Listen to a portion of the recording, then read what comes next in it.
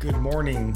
It's July 19th, 2022, and this is 5-Minute Daily Devotionals with Religionless Christianity. This morning, we're going to look at Luke chapter 12, verses 51 through 53. And they read, "Do you think that I have come to give peace on earth? No, I tell you, but rather division. For from now on, in one house there will be 5 divided, 3 against 2 and 2 against 3. They will be divided, father against son and son against father, mother against daughter and daughter against mother, mother-in-law against her daughter-in-law, and daughter-in-law against mother-in-law." So when you picture Jesus, what image comes to mind? Is it the hippie Jesus? Is it the Jesus laughing while holding children? Those are both good images, though I would say the laughing, holding a baby Jesus is probably more accurate than the hippie. But what about the Revelation chapter 1 Jesus? Verse 13 through 16, where it says, "He's clothed with a long robe and with a golden sash around his chest. The hairs of his head were white like wool, like snow. His eyes were like a flame of fire. His feet were like burnished bronze refined in a furnace. And his voice was like the roar of many waters. In his right hand he held 7 stars. From his mouth came a sharp 2-edged sword, and his face was like the sun shining in full strength." How about the Revelation 19 Jesus in verse 11 through 13, where he says he's a man on a white horse. The one sitting on it is called Faithful and True, and in righteousness he judges and makes war. His eyes are like a flame of fire, and on his head are many diadems. And he has a name written that no one knows but himself.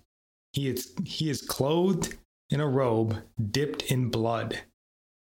And I ask because how we view Jesus says a lot about how we serve him. I fear too many today still view Jesus as the meek and mild, holding babies and laughing Prince of Peace.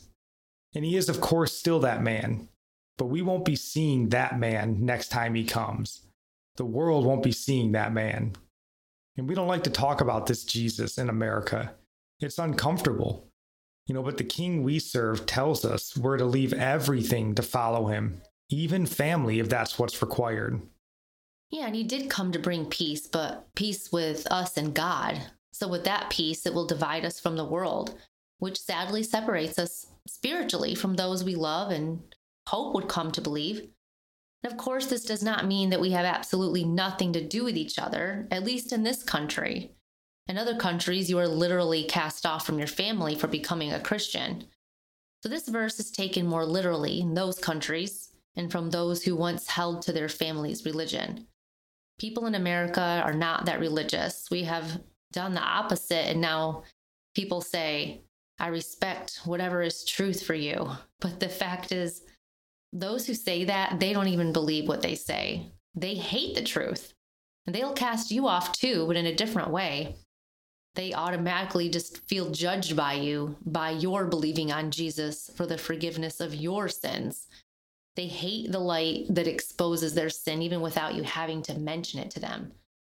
So they attack you, but they really hate God because they love their sin and don't want to come into the light. They don't want to confess that what they love is sin. They prefer the darkness. And our psalm today is Psalms 80, verse 1 and 2. It says, "Give ear, O shepherd of Israel, you who lead Joseph like a flock. You who are enthroned upon the cherubim, shine forth. For Ephraim and Benjamin and Manasseh, stir up your might and come to save us." Our proverb of the day is from Proverbs chapter 19, verse 21. "Many are the plans in the mind of a man, but it is the purpose of the Lord that will stand." Now, I'm praying for you, Psalms 145. "May the Lord show you he is gracious and merciful, slow to anger and abounding in steadfast love. That the Lord is good to all, and his mercy is over all that he has made. May you know the Lord is near to all who call on him in truth. That the Lord preserves all who love him." God bless.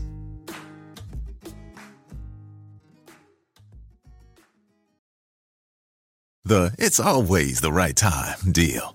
Hey, want to go to Mickey D's for lunch? Ooh, let's go now. But it's not lunchtime yet. If we're going to McDonald's, it's always the right time. Yeah, it's hard to argue with that. There's a deal for every lunch hour at McDonald's. Now's the time to get 2 for $3.99. Mix and match a 4-piece McNuggets, a McDouble, a McChicken, or a hot and spicy McChicken.